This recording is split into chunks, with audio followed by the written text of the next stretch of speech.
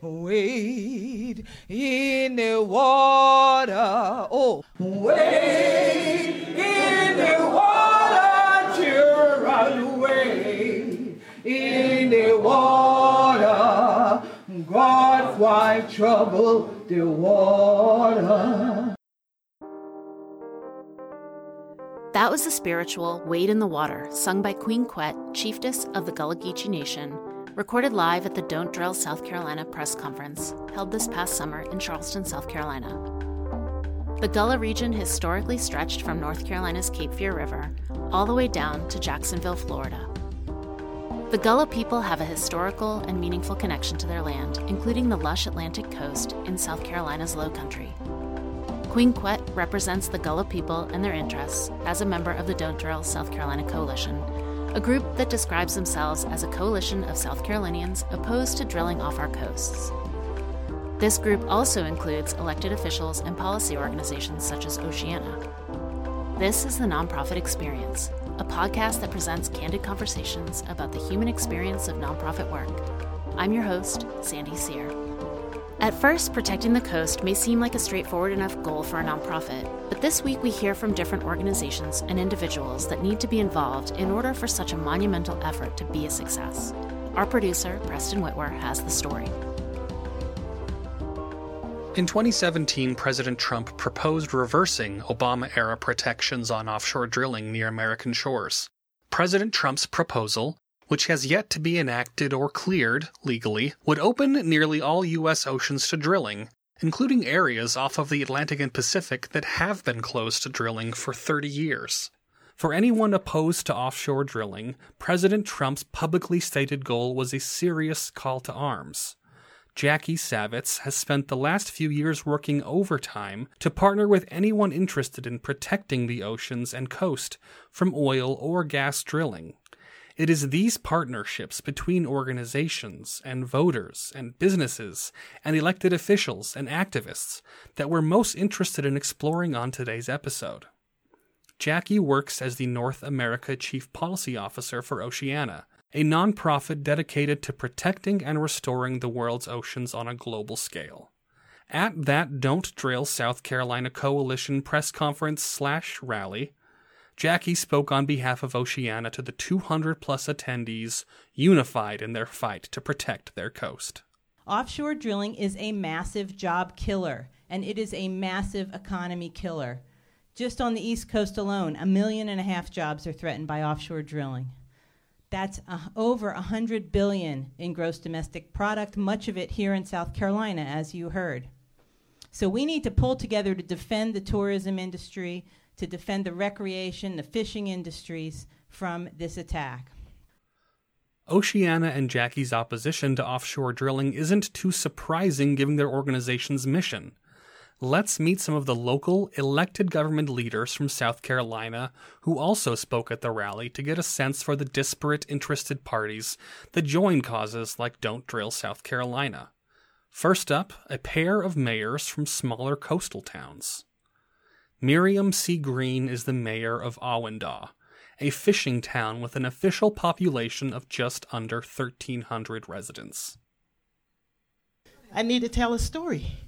I don't want to offend nobody about being biblical, but I look to offshore drilling as Jonah being in the whale.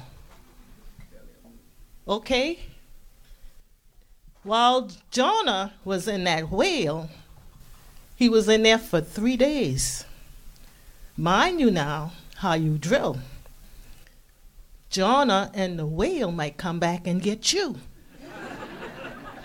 So you got to be careful where you drill and how you drill, because God don't want drilling nowhere, because it destroys our ocean, our beaches, and not only that, it destroys the welfare of our community, because people live to fish, shrimp, clam, oysters, all of the above. So whenever people look at it that way, that's a message sent. And you should know better because it's biblical. Do not drill at all. You don't need to drill because Jesus fed his people with what? Fish and bread. So don't destroy what God has planted for you because we all will suffer. So I tell the people who is doing all the testing and all the drilling to damn it stop. Stop right now because I've had enough. And we stand together and I care for everybody. Stop the drilling. Thank you. The other mayor who spoke at the rally was Jimmy Carroll, mayor of the slender barrier island city, Isle of Palms. Look how lucky we are to live in South Carolina. We got 187 miles of coastline. It's gorgeous. The Ace Basin, 360,000 acres of pristine land. Cape Romaine National Wildlife Refuge, 66,000 acres. The Santee Coastal Reserve, 24,000 acres, not to mention the largest river delta on the East Coast. The Tom Yawkey Wildlife Center, 20,000 acres. Waccamaw National Wildlife Refuge, 20,000 going to increase to 50,000 acres. We also have undeveloped or limited developed islands such as Bay Point, St. Philip's, Pritchard's Island, and Hunting Island. We don't want to risk these islands. And then we have the small islands like Isle Palms and Sullivan's Island and Folly Beach and Myrtle Beach that are developed, but we don't want offshore drilling. All the coastal mayors in South Carolina beach advocates, were against it. Not only that, the whole East Coast mayors are against it. Even more importantly, our governor, Henry McMaster, is against it. Our Attorney General, Alan Wilson, is against it. But so are all governors on the East Coast. There ought to be a message being sent there. But when you look at these conservation easements that we have, South Carolina has been leading the nation, and people are looking at what we have accomplished and doing the same thing by following South Carolina's route. We live in a place that we cannot afford to lose. I mean, it just doesn't make any sense. 1 out of every 10 jobs in South Carolina are due to tourism. Why would we risk this? Talking environmentally, just talk about onshore infrastructure. I went down to Texas, and I came back by Texas, Louisiana, Mississippi, Alabama, and I looked at the onshore infrastructure. We don't want that industrial look. Not just here on this coast, but all coast. We don't want seismic testing. There are so many whales out there. The most endangered are right whale. It hunts, it feeds, it procreates, all by sound sonic waves. It's the same waves that go from this seismic testing. We don't want it. Oil is like a hurricane. It's not a matter if it's going to start leaking, but a matter of when. And think about the Gulf Stream offshore, clockwise. If something happens down in Georgia, it's going to come up to South Carolina, North Carolina, all the way around and possibly over to Europe. It's a big circle. We don't want it. We beg our leaders. This is not a Democratic or Republican issue. It's a bipartisan issue about our environment, about our lifestyles, about our homes. So please, let's stay together and just say no. Thank y'all.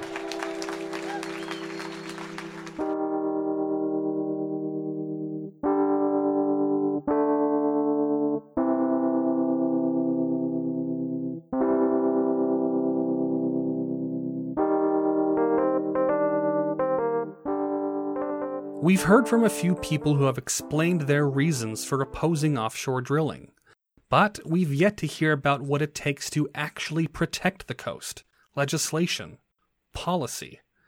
And that is the reason one of Oceana's policy officers, Jackie Savitz, sought allies like South Carolina's State Senator Chip Campson and Joe Cunningham of the United States House of Representatives.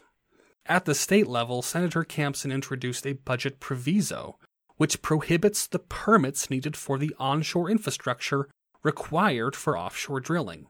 Senator Campson's budget proviso passed the Republican-controlled Senate by a vote of 40-4.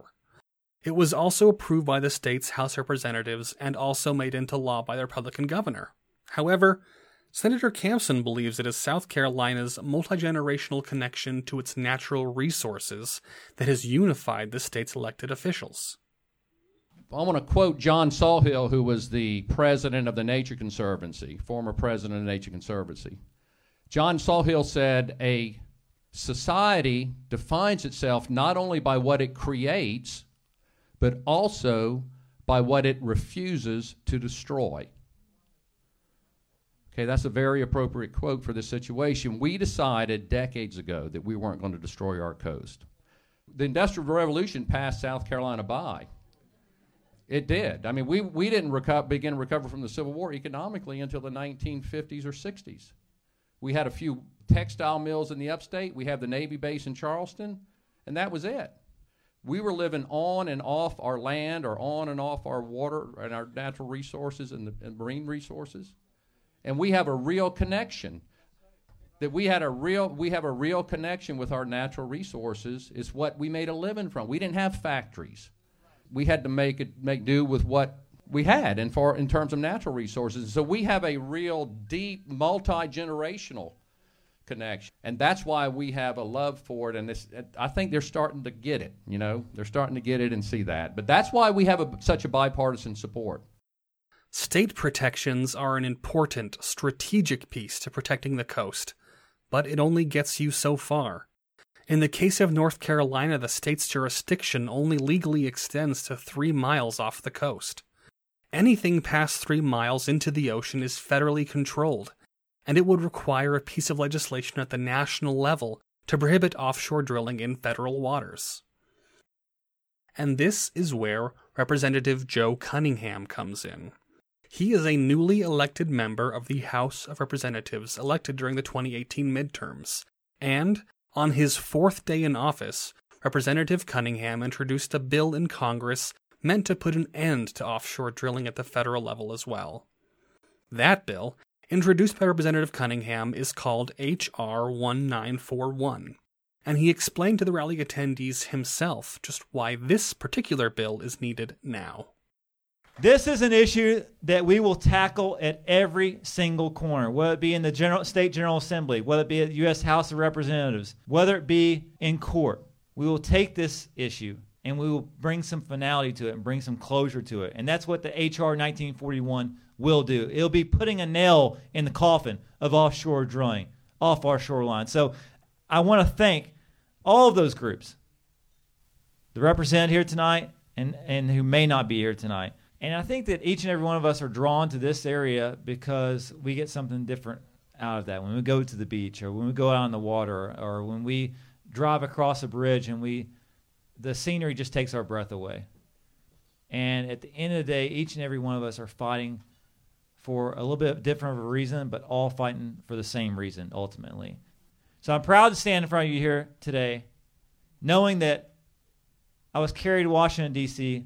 on the shoulders of you all. This is a message that was born by you all. A few hours before the rally, before the singing of spirituals and calls to action, Representative Cunningham and Oceana's Jackie Savitz sat down to talk big picture stuff. What happens next? Who do they need to keep interested? And how do they do it? Representative Cunningham's Charleston office, where we recorded their conversation, is next door to a National Guard base, and you'll likely hear the not-too-distant sounds of military machinery during their conversation. everybody loves the coast, and the industries that depend on the coast are tourism and recreation and fishing industries, and those are not partisan issues. Those are things everybody cares about, and so the ocean is really not a partisan issue. And the fact is, if you want to get something done anymore, it kind of has to be bipartisan. So that's why we're so happy that it has been, and we've been able to get support from those folks and others throughout the country. We're at the point now where all of the governors on the east and west coast have opposed offshore drilling. That is not where we started, and so it's unbelievable, really. And you think about who has the ability to affect the president's decision, and it's members of Congress like yourself and senators and governors, probably a lot more than us environmentalists knocking on his door. So it's great to have all this support. No, I think I love it how y'all keep people on the same page and keep this issue front and center for people, and reiterate this is, it is a strong possibility that oil rigs could show up off our shorelines if people aren't stepping up and engaging in discussion and letting the elected officials know exactly where they stand and why we're fighting like hell to protect this. And everybody recognizes that when you drill, you spill, and that if any rigs are going to be placed off the coastline, we're going to see some oil up on our beaches, and our economy, our natural resources are too important to jeopardize in that manner. I mean, we've got a tourism economy in South Carolina that's by over $22 billion in 2018, the majority of which comes from the coastal area, so we can't do anything to put that in jeopardy. It's true, and it's interesting because when President Obama was elected, we thought, well, okay, now we have President Obama, we're not going to have any offshore drilling, and sure enough, he had what he called the all-of-the-above energy strategy, and it wasn't that simple, and the coasts were still up for grabs. And when I spoke to one of his top people at the Department of the Interior and said, he wanted to drill in the southeast. He was taking the northeast off the table, and he took the Pacific off the table. And I said, why didn't you take the southeast off the table? And he said, and his senior guy said, the people in New Jersey don't want this. The people in California don't want this. And I remember looking at him and saying, well, the people in the southeast don't want this either. But they hadn't said so. Mm-hmm. And that's really what this campaign's all been about, is getting the people to say what they want. And once that happens in a big way, we have a good chance of winning. Yeah, and I've seen so many different arguments materialize along this journey. I remember sitting on the House floor whenever President Trump gave his State of the Union and declared that the United States is now energy independent. To that extent, why would we endanger our beaches and our coastal areas to offshore drilling if now we're energy independent and we're a net exporter of oil? So the conversation has come a long way, and a lot of things have changed, and we have every reason in the world to ban offshore drilling and protect our beaches and our shorelines, like whether it be Kiowa or Hilton Head or anywhere up and down the eastern seaboard or the west coast. You've also been very supportive of our effort to stop the seismic blasting, which is the first step to offshore drilling, right? You can't drill without that seismic blasting, and I know you pulled an interesting stunt in the House committee hearing. What was the story there? Well, demonstrative evidence is strong, and we had an official from NOAA coming in to testify in front of the Subcommittee for Natural Resources. The topic of seismic air gun blasting came up, which is a precursor to offshore drilling. It's where they tow behind the ship these seismic air guns that blast into the water, and what that does is it hits the seafloor, penetrates, and comes back up and locates reserves, oil and gas pockets. It's very loud. It's very disruptive. These are air gun blasts that can be heard from literally thousands of miles away. The sound can travel from a distance from New York to L.A. Wow. And so the impact that this has on the ecosystem and marine life cannot be, it cannot be overstated. For fish and marine life that use sound to communicate, to find food, to live, it's a huge disruption. So we took an air horn into that committee and asked him if he knew how loud seismic air gun blasting actually was, and he did not. And so we blasted an air horn, and then asked him if he knew how much louder it was than an air horn. If it's 5 times, 10 times, 100 times. Still had no idea, but didn't think it was 100 times. And we had to tell him it's actually 16,000 times louder than this air horn. It's such a great demonstration, and I remember he said it was kind of disturbing Yeah. to hear that. Yeah, he's like, well, I found it a little bit annoying, but not not totally disruptive. Yeah, but the point is, if that's going on for every 10 seconds for days, weeks, or months on end, you can see what kind of effect that was. I read an article recently how seismic air gun blasting is damaging lobster, and these are different articles that come out in different science journals that detail the impact of seismic air gun blasting and how just the precursor for offshore drilling is devastating to our marine environment. Right, and they want to let every company blast and not necessarily share their information, so you could end up blasting the same place over and over again. And in particular, we're concerned about the North Atlantic right whale, which is an endangered species of whale that migrates from the south up the north coast up to Canada.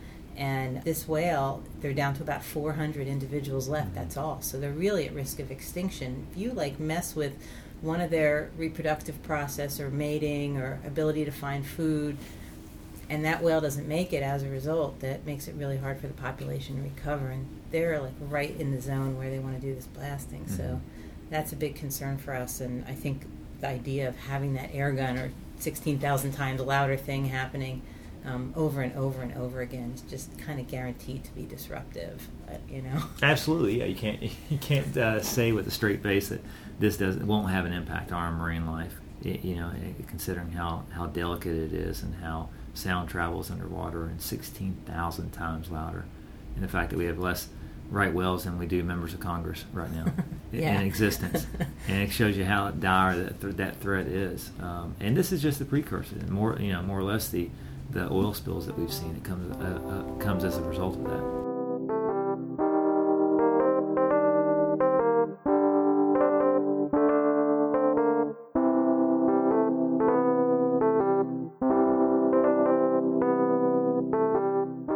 And your bill would prevent the ability to expand offshore drilling into the Atlantic and Pacific coasts. Right, and so HR 1941 would ban offshore drilling along the eastern seaboard, all the way down to the tip of Florida, and then also the west coast as well. And so this would just take it out of play, because a lot of people live in suspension here, not knowing if oil rigs are going to show up or when they're going to seismic test. DHEC asked for a public commenting period on a company that applied for a seismic air gun blasting permit, and the response from the public was just like nothing we've ever seen, like over 1,700 written responses. Wow, that's amazing. And that's just here in South Carolina. Right. That's amazing. So the public has really kind of gotten up to speed on this issue, and they understand the risks, and they don't want it. And that's a testament to Oceana and other groups that have been educating people on it. I mean, this is, I just arrived in the halls of Congress 7 months ago, so I recognize you all have been championing this for a long time now, and I'm glad to play a small part in that and helping get this through Congress and hopefully get to the president's desk. Well, thank you for saying that. Obviously, we've had a lot of help. There's a lot of great community organizations and local conservation groups in this region. And, of course, just the business leaders and the fishermen and the realtors and all those folks that have been helping us. It's interesting because I remember when the original moratorium was lifted around the George W. Bush period, a study was done that showed that the environmental community had no traction at all on the offshore drilling issue, that the entire environmental community had essentially shifted its efforts to climate change, and there was no constituency opposing offshore drilling. And we at Oceana thought, wow, well, we need to partner with everybody in the community and start building that constituency. And that's basically what we ended up doing, but it turned out a lot of our partners were local organizations, like here in South Carolina, that got on board because they understood that it was their coast that was at risk. And that's been able to build that opposition that we needed. And then when President Trump came in and he said, well, it's not just the Southeast, I want to drill everywhere, and the Pacific came into play, and that was a big shock because that hadn't been in play at all up until that point. We had to look to the Southeast and to South Carolina and North Carolina and say, what we did there is working. Let's take that and replicate it in California. And it's really worked out very well. And now there's a lot of opposition, even in parts of California, like Southern California, where it's typically pretty conservative, but again, it is not a partisan thing. As soon as they hear that there could be drilling, there could be pipelines, refineries, spills, they get on board, and everybody's on the same page. Yeah, and I hate to belabor the point on how bipartisan it is, but when we talk to colleagues across the aisle, reiterate that they really can't, not able to call yourself a true conservative. That ideology doesn't extend to the environment as well. Right. You can't just say I'm conservative on these issues, but not on our natural resources. We want to have something to pass along to our children, our grandchildren, for them to go to the same beaches or fish in the same waterways, and something to pass along. That's right. I mean, I was really amazed. I think it was just a couple of months ago when President Trump, when his Secretary of the Interior came to the table and essentially said that the offshore drilling plan was on hold. I think the word he used was indefinitely, or for an undetermined period of time. And I was really amazed because we never really anticipated that possibility that we could have actually slowed this thing down and maybe even stopped it, at least for a while. So we really feel like we're winning as a coalition. We really feel like we're winning in this campaign, but we also know that at any moment he could change his mind, and like paperwork is already done, and it's just like snap his fingers and drilling is moving forward. So we're trying to stay ready and make sure that we're prepared for that eventuality if that should happen. Yeah, I mean, we've seen how fluid things are up in Washington D.C. and that's the impetus behind this bill too, is just to put a nail in the coffin to it and bring some finality to it and say that that people have closure and can rest assured that they can go to the beach on Saturday and don't have to worry about scraping tar balls off the bottom of their heels after they get done with the beach. That's it for this week. Thanks for joining us. This episode was edited by our producer, Preston Whitwer. Shalina Omar is our digital director, and Andre Tidwell is the production assistant. All of our music was composed by David Mueller. I'm the executive producer and your host, Sandy Sear. This show is a listener-supported project of the Philanthropy Journal. You can donate, find show notes, and access previous episodes at philanthropyjournal.org. And don't forget, if you can, recycle an old cell phone, buckle up that seatbelt, and like the Facebook page for the Philanthropy Journal. Wade in the water, wade in the water, children, wade in the water. God, why trouble the water? Well, thank God for troubling this your water, for bring all of you together upon the shore, for make sure the other rest of children were there in Washington and things like that. No, say, we ain't want no drill down here. We don't tell them, say, the only black gold we want on this your course, the we, and we be Gullah Geechee. Okay?